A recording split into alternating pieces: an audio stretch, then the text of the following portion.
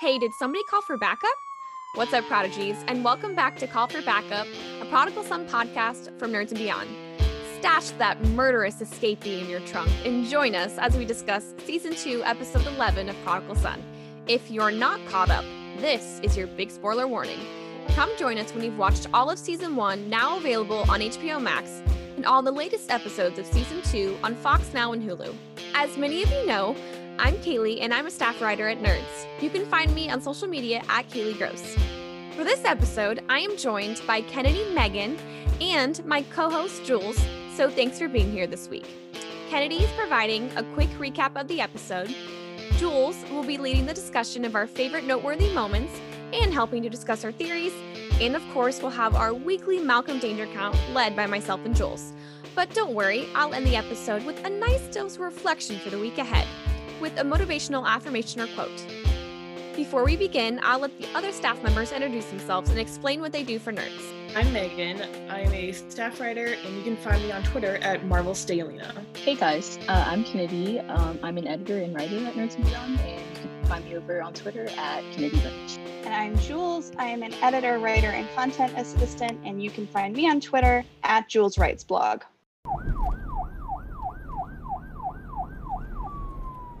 This week on Prodigal Son, it's a very, very mad world as major crimes and the U.S. Marshals run in circles trying to chase down Martin and the other escaped patients from Claremont. Malcolm finds this case hard to take, to say the least, with his emotional state rapidly deteriorating as he races to help find the surgeon while simultaneously being worried for Martin's life in such a high-stakes manhunt. Be sure to check out our in-depth recap on nerdsandbeyond.com for all of the details. Now, on to our discussion.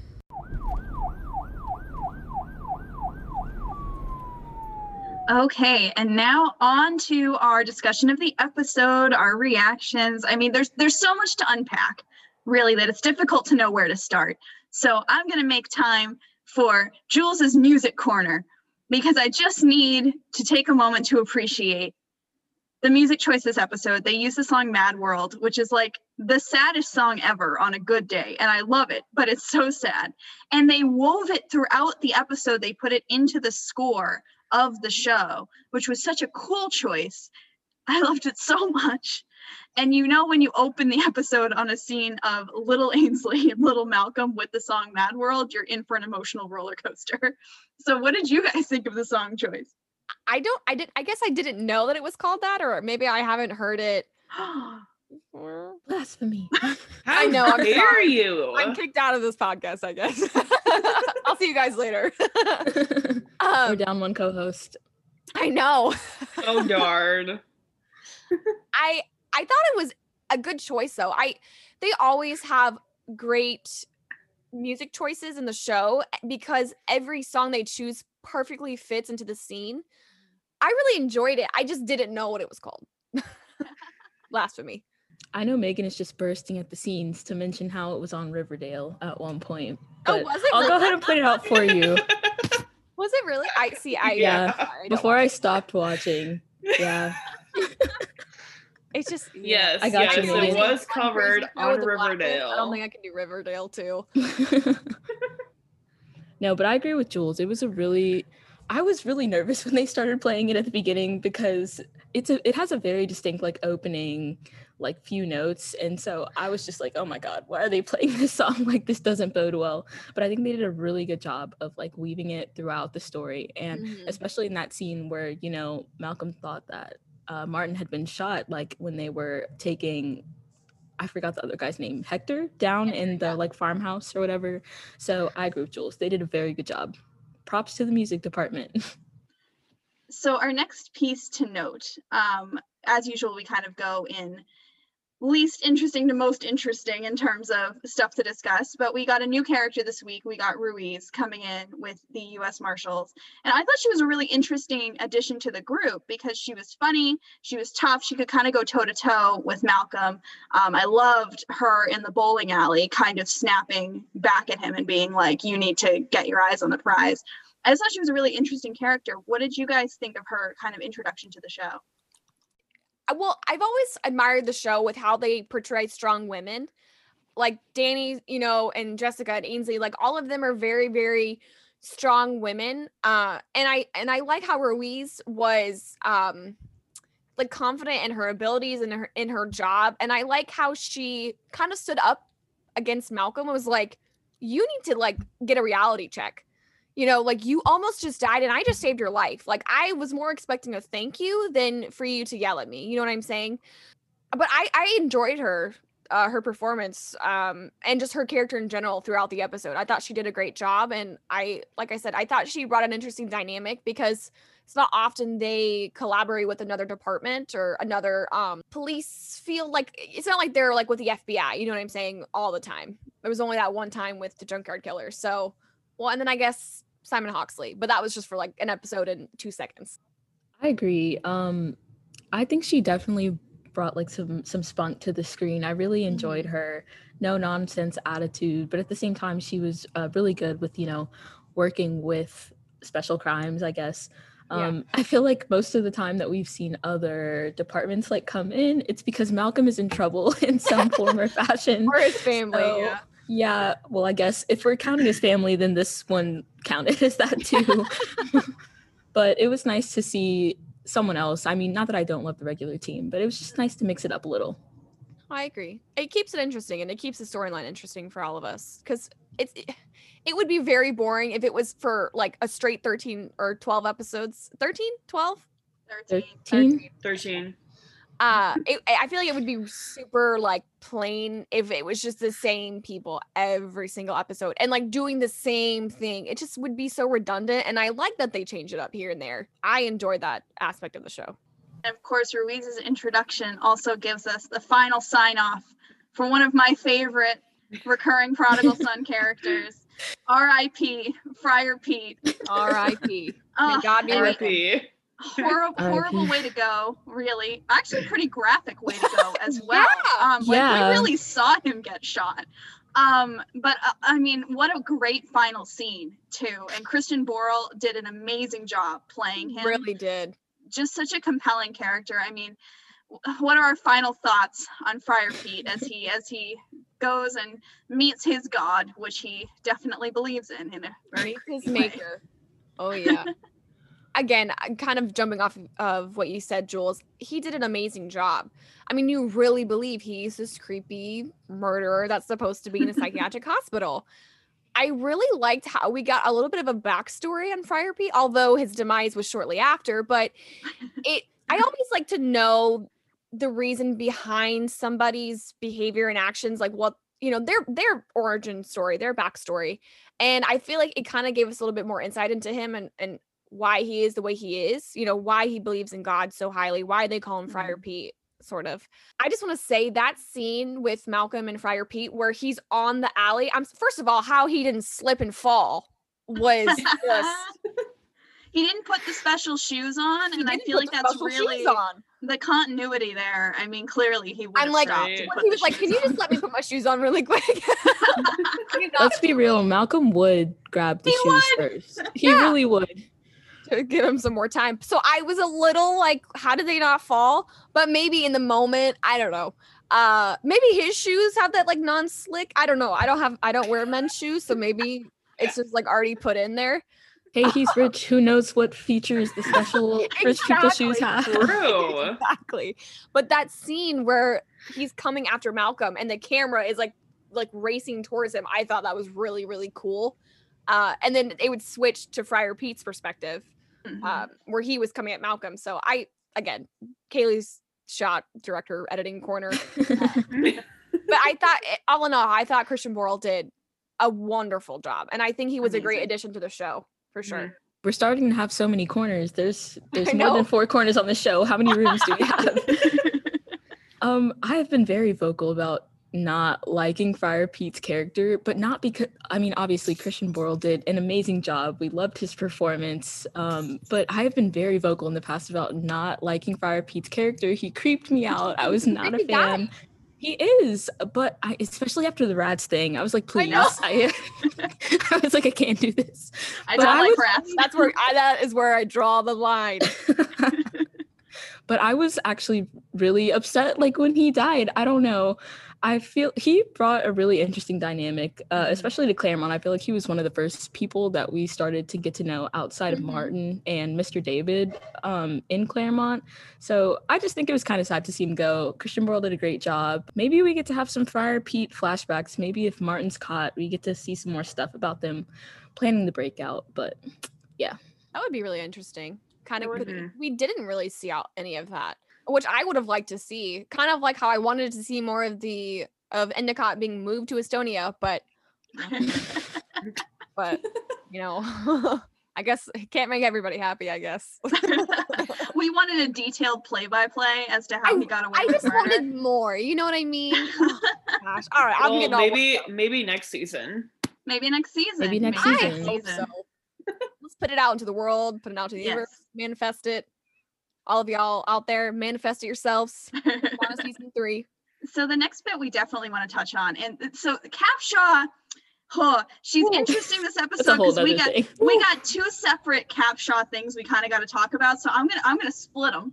But the first one we want to talk about is Capshaw and Jessica, which is an interesting interaction that I don't think we were necessarily expecting, but we really love Bellamy Young and Catherine Zeta-Jones together, and I feel like those scenes between Capshaw and Jessica were just, oh my god, they were perfect. What were you guys thinking when we finally got these 2 together? I loved it. It's just something you didn't really expect. Like, you might think like, oh, the 2 women in Martin's life, like they're gonna hate each other, but they're like, God, this guy is a piece of work, isn't he? They can bond over that. And I feel like that's how some, like, not a lot of friendships happen, but it's just how, like, sometimes women work. Like, you can just bond over some, like, a hatred of somebody. You know Your what I mean? awful ex, everyone's got an awful ex, and you just gotta bond with each other over it. I just love that both of them have alcohol immediately. Yes. They're like, yep, Mhm. it's time for a drink. Martin Oh, yeah. Whitley got a drink, And how, I guess, I liked how Capshaw described it. Now I forget how she described it, but like waiting, like in hell waiting, like almost like a hell limbo sort of. Hell's waiting room. Hell's waiting I room, think. yeah. That's Thank what you. she I was said. like, it's something like that. I just thought was a really good description, or like how she was feeling. Like, I feel like it was really accurate for her, and I liked seeing her kind of be more vulnerable. Like, she was vulnerable a little bit with Martin, but she was always kind of this like strong, I mean, she is strong, but this strong like doctor woman, like no nonsense, you know what I'm saying? So I think it was good to see her open up a little bit to somebody that understands a little bit of what she's going through. So Well, she's not really going through it apparently, but that's kind of that's kind of a whole different. That's its own bullet point. That's its own That conversation. is going to be discussed later. Oh yeah, Yes. in great detail. That's going to be discussed. I think Bellamy really, like, she had a great episode. We got to see her with a lot of people that we don't normally see her interact with. You know, she's usually just has scenes with Tom and Halston. I was about to call Lou Gill.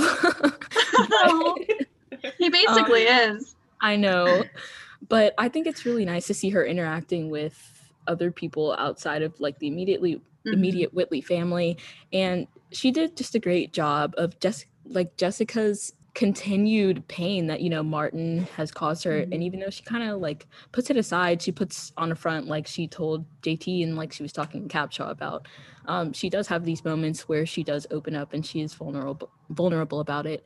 And I think that it was really sweet of her to, you know, like go out on a limb and like talk to Capshaw like that, even though Capshaw was really betraying her, but it's fine. It's fine. the whole time playing them. I just thought it was a sweet moment between 2 very strong women. Mhm. A nice moment that I feel like sometimes we just have to lean on somebody and vent. I think it's a good And they're bonding together. Mhm. Or so we think. Or so we Or so we thought. Yeah. Look, I gotta say, I mean, Catherine Zeta-Jones played the heck out of that though. Yes. Because She I did. believe yeah. it. And I feel like I'm we kinda called getting it kicked out. too. Mhm. Because we could never figure out what her motive was. You know what I'm saying? Exactly. Because we always thought she was shady. Am I We going too far did. ahead? I'll step back. we always thought she was shady, but we got to scream about that later. I know. I'll step back. Because there's like too on much to task. scream about. Keep it on task. No, we have so much to discuss before we get there. But we also got a sweet emotional moment this week. It was quick. It was blink and you'll miss it. But between Malcolm and Danny, Malcolm actually told Danny how he was feeling before she even asked him how he was feeling. What an accomplishment! He's opening up, you guys. He's sharing, kind of Growth. ish, a little. What did you guys think? I know this sounds weird, but I was almost proud of him in that moment because it takes so much for someone to say that they're not okay. And I think Especially this episode, him.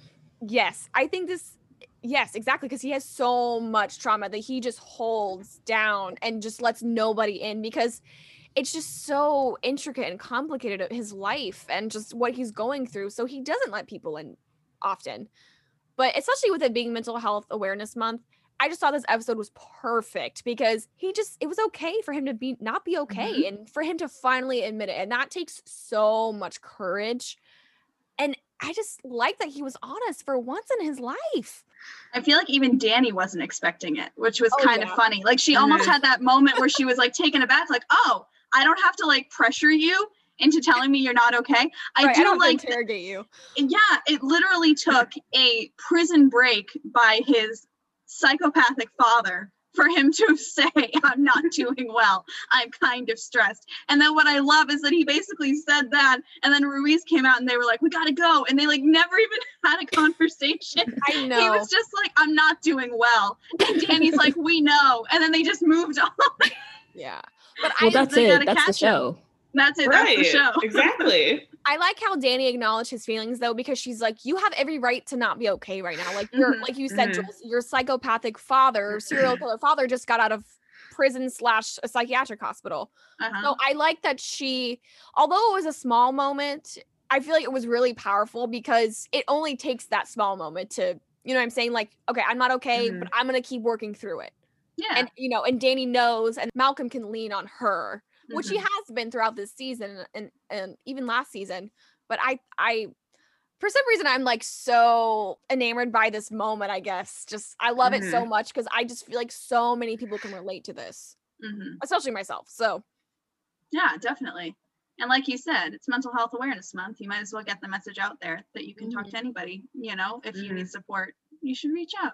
And if anyone needs support, it's definitely Malcolm Bright. That man needs a boatload of support. I mean, especially everything that he's gone through. Everything he's gone through. And I do not think he has talked to his therapist in a while, which is something that I need him to revisit ASAP. I think he needs to go talk to her. Right. Oh, she's Maybe busy? she went to therapy.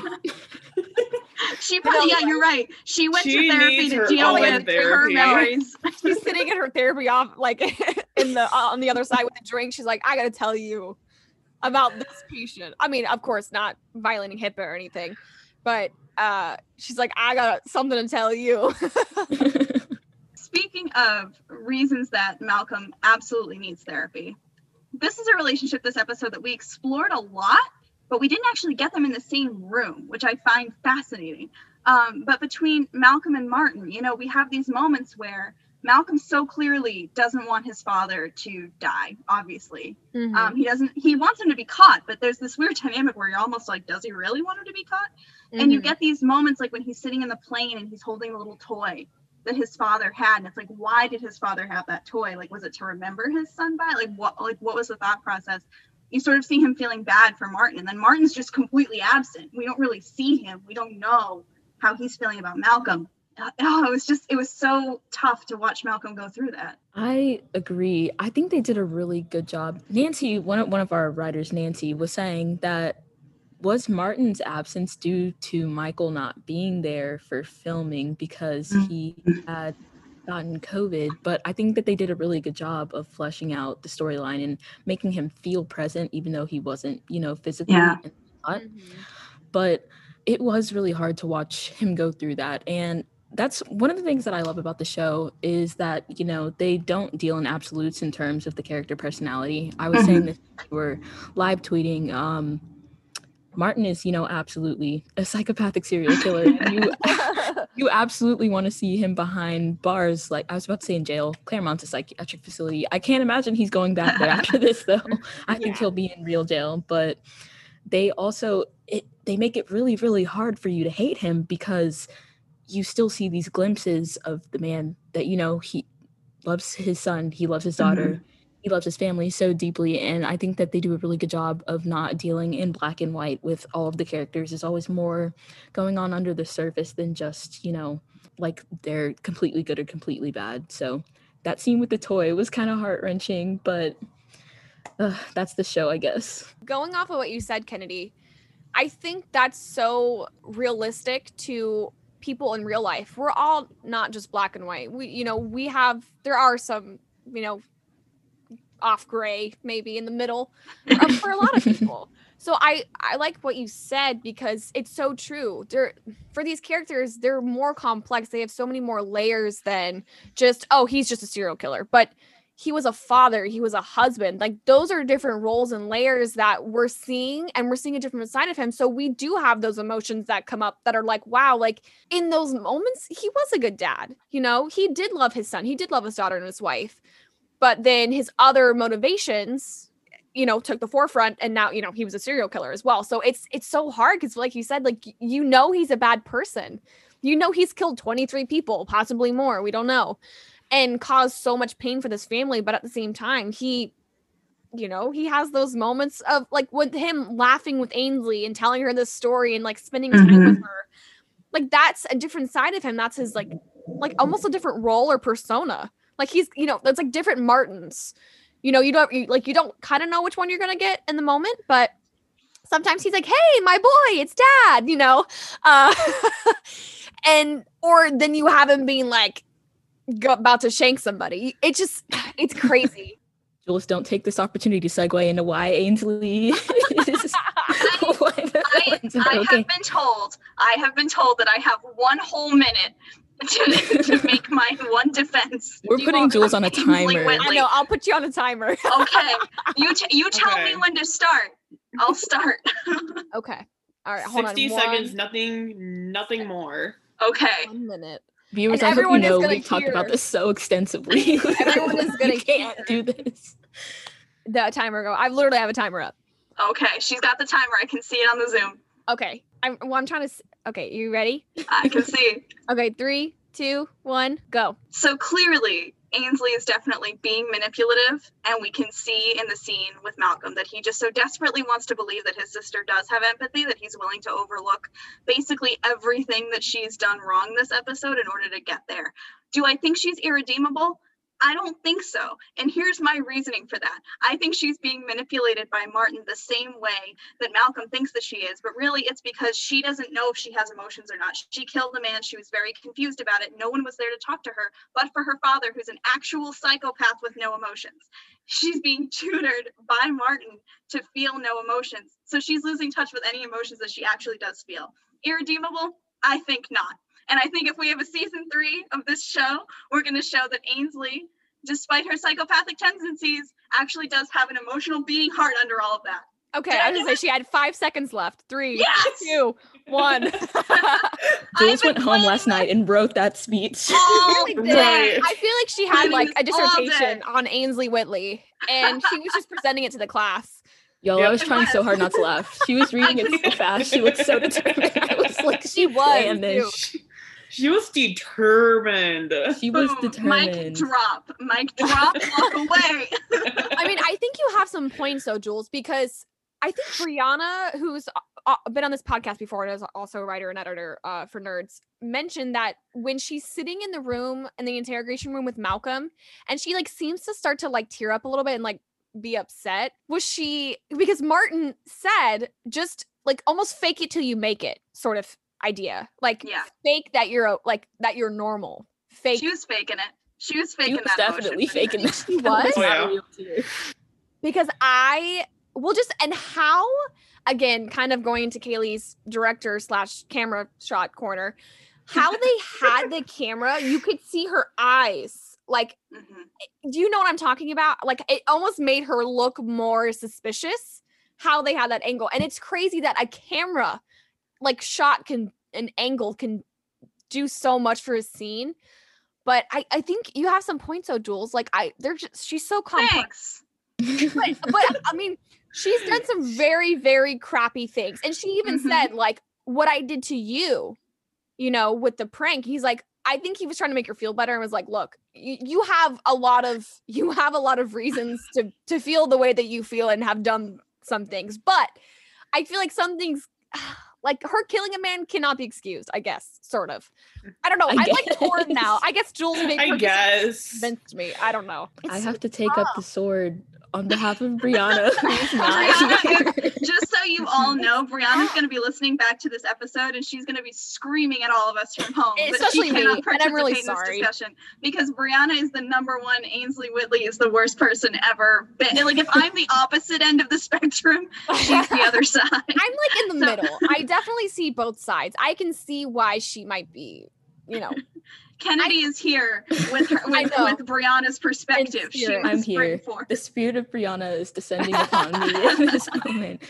No, okay. I'm not saying that she is 100% irredeemable, but I personally do not, like, nobody's 100% irredeemable. You can always come back. I like wholeheartedly believe that, but I'm not believing in Ainsley at this moment. I'm scared for her. I think it was just like when she showed up, like at the beginning of the episode, like even though she hadn't really done anything yet, I was automatically suspicious because she's like, I just want to be here for my family and so much is going on. But like, like her boyfriend literally got stabbed and she was like still working. So I was just like, I don't really know if I believe that. And then the scene, and I totally believe that she could be being manipulated by Martin because that's what Martin does. He's, you know, that's his gig. But I don't really believe at this point that she just has the capacity for empathy that Malcolm is trying so hard to convince her and himself. I feel like that scene that he was really trying to convince himself more than Ainsley that she was, you know, capable of feeling empathy and, you know, being a good person and all that, just because her actions over the past season, and even when you look back into season 1, we just weren't looking for it because, you know, we were so focused on Malcolm being the crazy one that it wasn't as apparent. But I just think that her behavior the past season is not really lined up. And so I just don't, I can't buy into it. I'm sorry, Jules. Kind of going off what you said, Kennedy. So in the beginning of the episode, we got a flashback a little bit of Ainsley and Malcolm, because that's where that little Batman figurine came from the plane. She cried and then she was like, okay, Daddy. Did anybody else see that? Yes. Okay. Yes. I did see that. It does poke a little bit of a hole in my nature versus nurture argument. Like father, like daughter. Because she was, you know, because she was crying. I'm using that in quotations because she didn't get what she wanted. And then as soon as Martin showed up. Little kids do that. I was a pain in the butt. I did that when I was a kid. Like almost instantaneously. It was like that. Like it was. I thought nobody else noticed that. I'm so glad you pointed that out. Because so I think that was a good indicator of maybe she's not the, you know, well-adjusted Whitley. And we're seeing those little holes sort of in character, I guess I want to say, maybe her personality and her empathy. She's just, it's just so hard to know what she's thinking because she's so good at being normal, like Martin said. Shout out to Halston she is playing the heck out of that role. She's doing amazing. So good. It's just so hard to tell because is a psychopath or is it sociopath? I think they went with psychopath, but I would put her more as a sociopath because she's shutting down like the emotional side of herself. Like she's not able to kind of understand. Although it's interesting because, you know, when Malcolm said, which is true, like a sociopath wouldn't feel guilt about anything. And I do think there are certain things that she does feel guilty about. Like in that moment, there's certain stuff I think she was lying about, feeling guilty about, but she has felt sorry in the past. We've seen her say she's sorry for things in the past, not as much this season. But so I don't know if she's like fully a sociopath or if it's almost like this is her way of dealing with having killed somebody in a really brutal way and kind of not being able to talk about it. It's like, what kind of person does this? Someone like my father. what is my father? A raging narcissistic sociopath. So it's kind of like this weird like association game of like, do I have empathy? Do I not have empathy? I'm just Like, saying, almost it must having- be very confusing. No, and I agree with that. No, it It's makes like almost sense. having an identity crisis. Yeah. Am I a sociopath or am I me? Like what? Right. Like, does the fact that I'm driven mean that I have a killer inside me, that I'm somehow like a sociopath? Because plenty of people in her career path are driven and willing to do things to kind of And meet they don't their, kill people. and they don't kill people. But to be That fair, we she know was of. under extreme duress in that scenario. No one is sorry to see Nicholas Endicott go. Right. No but one is Malcolm sorry. was also But that under doesn't duress make in it- that episode. Mm. Actually, he had the gun. That does not make it okay. That doesn't make it okay. I'm Like, not I saying get we're it. not sad. Like, I guess you could argue for self-defense, but she did way overkill, and I feel like that almost negates self-defense. Like, if she had stabbed him Yes. once, maybe. If Malcolm had shot him once, maybe. But if he just emptied the clip, I mean, okay, you know what I'm saying? Like, we would yell overkill on the self-defense thing. I don't know. Maybe I'm getting too crime Too true crime invested. too All I'm saying is, as Brianna is ripping her hair out listening to this, is that I do believe we have a small sliver. There's like this much of a crack in the door that she could still be redeemed, but it's closing, and it's closing. It's been fast. closing very It's fast. been closing rapidly, and she's only got a little bit left to kind of stick her foot in and keep it cracked open. That's what I was gonna say. I wonder what they have left for her, because we only have 2 episodes left now. So I wonder what they have left for her for the end of the season, because I mean, I was flabbergasted. I mean, I literally posted a video, which is now deleted but for reasons, but you know, we didn't see it coming. So I'm wondering what that huge thing is going to be, whether it's going to be about Ainsley or Jessica or Gil. Like, we really don't know. Which is why we need a We season need 3. season Renew Prodigal Son. Because last year the show didn't get renewed until like 2-3 weeks after the season 1 finale. Or It was just torture. like, what is going to happen after this? If they had ended at season 1, I would have seriously been the most angry. But this year it might be worse, Kaylee, because this is building to a cliffhanger. I don't know what kind of cliffhanger, but I can feel it. I can feel There's the no way cliffhanger. it's not going to be worse than season 1. Like, this season has consistently See, topped the I was saying that storylines earlier, and it's the like, suspense. It's going to be crazy. How can they top season 1? I feel like are they're they going to going figure to it one up out. season 1? We say that with a lot of shows though, and they all, like, most of the time can seem to do it. So I feel like they have something up their sleeves. We just have no. I have faith in the earthly idea. writers. Yeah. I mean, anything, like literally anything can happen on this show. And speaking of, anything can happen. And the type of twist that Prodigal Son is known for. This is our last discussion topic for a reason. Kennedy's already. Capshaw, Capshaw! Kennedy is ready. I what's was- going on? okay. Ugh. Shooketh indeed. I'm so tired. Every time I think that I have a grasp of what is going on the show, they find a way to pull the wool over my eyes. And okay, we knew Capshaw was shady from the very beginning. Mm-hmm. Nobody had any doubts about that. But it really just know seemed how. like she had realized after Martin pulled his whole shtick with Friar Pete that he was not a good person to be involved with. And Catherine Zeta-Jones was selling it this entire episode. She so good. seemed so Mhm. guilty, like racked with guilt over what had happened. There was not a single inkling that she was involved further, because her kind of hesitance to answer, talk to Malcolm and Jessica just came off as, her lying about being involved with Martin in, like a relationship, because obviously that's not supposed to happen. I'm very upset. I'm tired of being fooled. It's always something.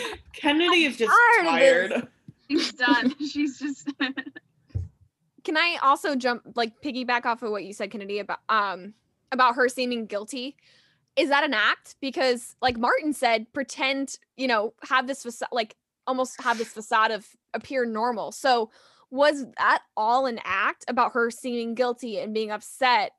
Or was she actually upset and then decided to enact revenge? Or, you know what I mean? Was it like, I think Martin was fully prepared to dump her and run.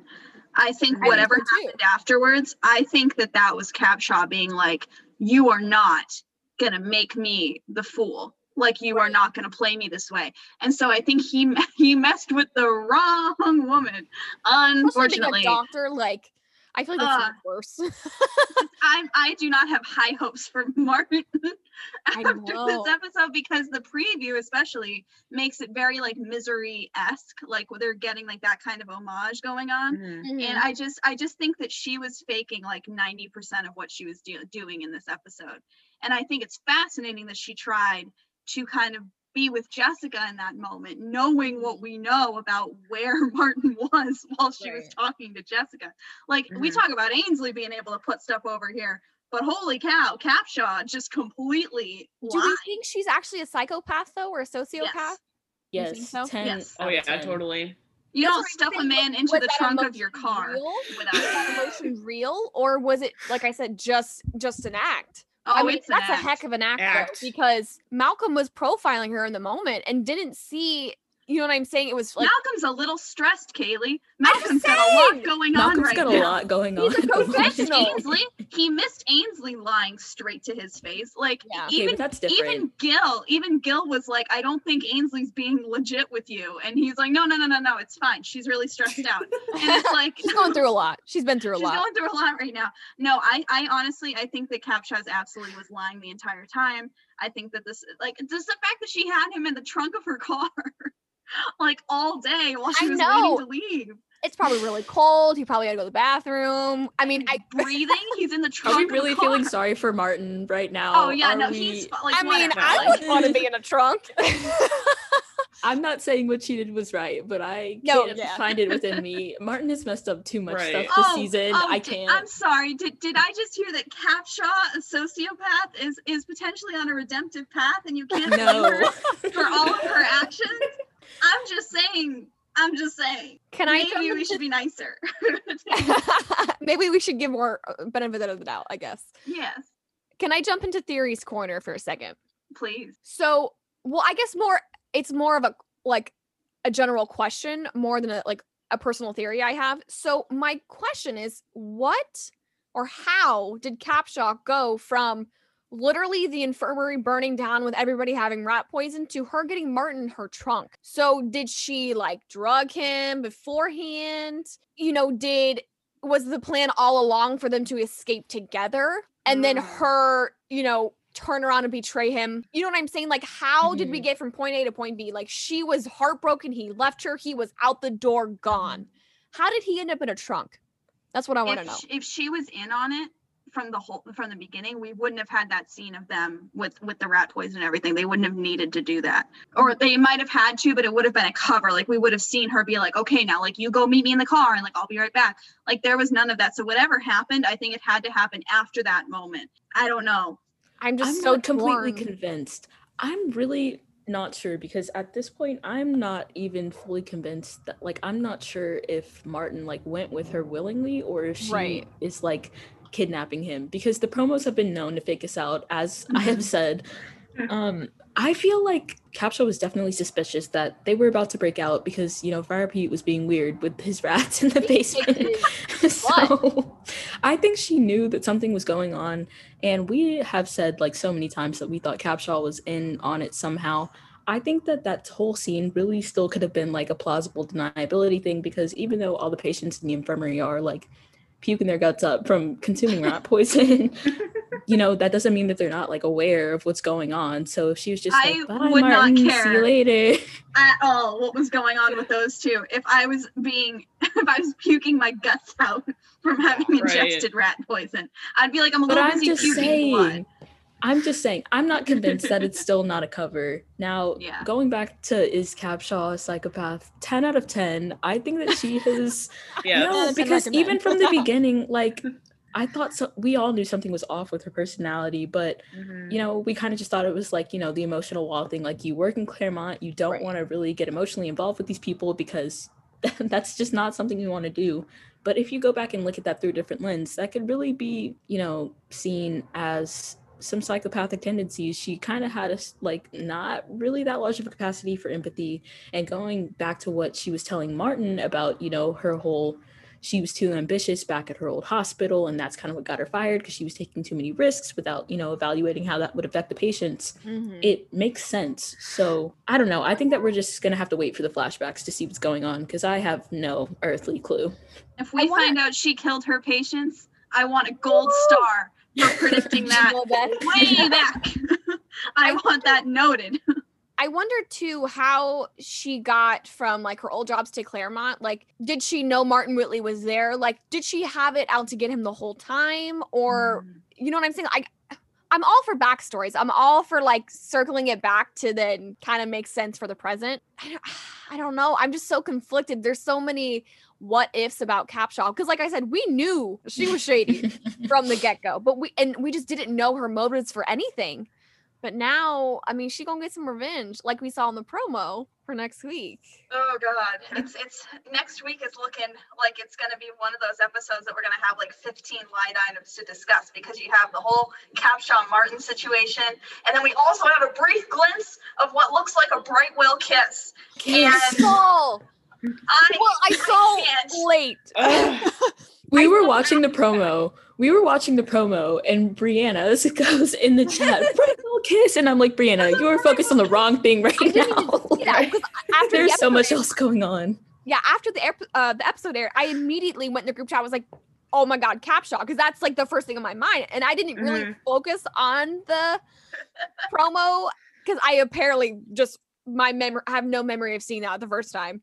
I only saw Capshaw like getting like Martin getting tortured, like tortured and screaming, and Malcolm like throwing stuff in Martin's like Claremont room. Never saw a Brightwell kiss, so I was like, "What?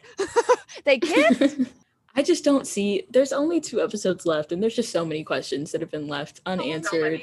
I don't see how much is going to get shoved into 2, like hour-long episodes. I don't we best get like a 3-hour-long season finale. Season 3. Season 3. We need season 3. So guys, upfronts are supposed to be on the 17th of May, right? And the finale airs on the 18th. So we'll probably find out. I will be before the finale airs. So guys, this means if you're listening to our podcast, tweet about the show. #renew Prodigal Son. Everything. #Prodigal Son season 3. #Prodigal Son. Renew Prodigal Son. Engagement and Renew Prodigal Son. Any engagement's great.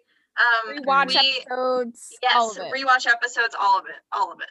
We also did a podcast a couple months ago for reasons to renew the series. I think it was like our 10th episode or about midway through. It was during our hiatus time.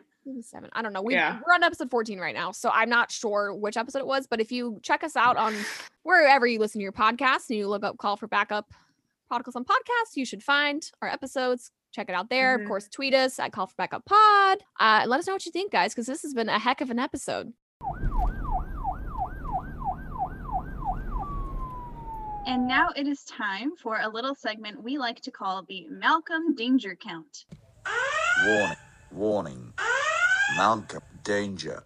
Where we go over the many, many poor decisions made by our favorite profiler, Mr. Malcolm Bright. Just a reminder, count so far this season is 30. Woo! Unbelievable. We're getting close to the end now, so who knows? I mean, the next few episodes, we could get some major new entries into the danger count. I don't know. That promo, I don't know. It looks like we have 10 next episode. Especially for Martin. Count danger. Oh my gosh. It's going to be crazy. So we only have actually 2 this surprisingly week. Mostly because he was being babysat by Gil for a good percentage of the episode. Right. And for Ruiz and Danny. People were watching Malcolm this week. The first one, personally my favorite, is chasing after Friar Pete into the bowling alley with zero backup, not really telling anybody what he's doing or what the plan is, going after the man with a loaded gun. Yeah. And Danny even said, like, well, let me call for backup. Danny knows what she's doing. Oh, yeah. She does what she's supposed to do and call for backup. And she's like, just wait here. So I think we've said before that we just need him to, like, call for backup, but also wait for backup. Follow through, wait for Right, backup. exactly. Very important. He It's also definitely did that. it was a patented Malcolm move that he does so many times where somebody says, stay here, and they immediately leave. I just need And him then on he a leash. immediately goes. He needs to be on a leash. Like So one I of those think- kid leashes, you know? And Oh my God.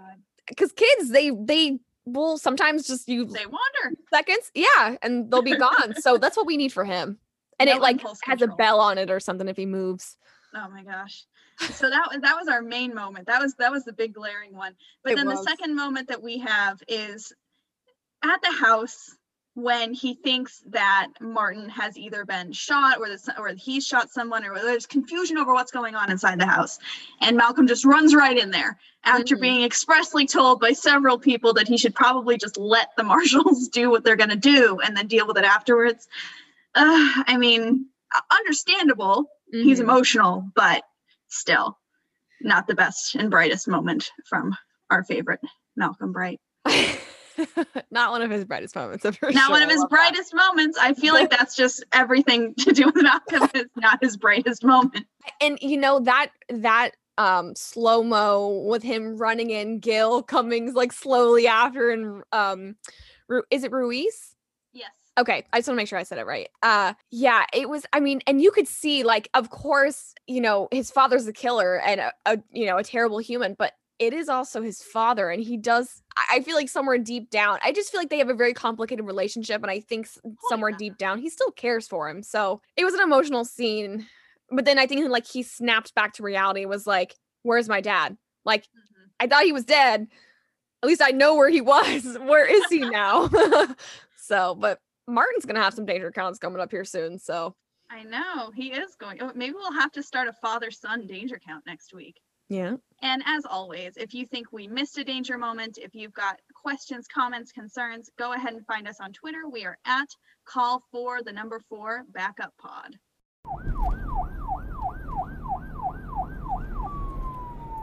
As a party note for our podcast, we'll be ending every episode with a motivational affirmation or quote that hopefully inspires you as you start your weekend.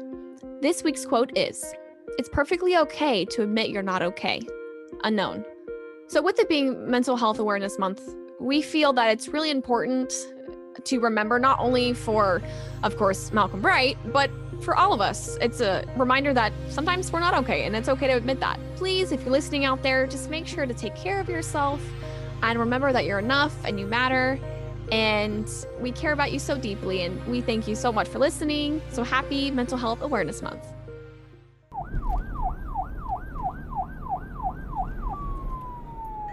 Remember, prodigies, if you're stuck in a bowling alley with a psychopathic killer, don't be like Malcolm and call for backup. That's our show for this week. Be sure to check back next week. And in the meantime, you can follow us on our Twitter account at Call for Backup Pod. That's call 4 backup pod. Tag us and let us know your thoughts on the episode. And as always, follow us at Nerds and Beyond for all of your nerdy news.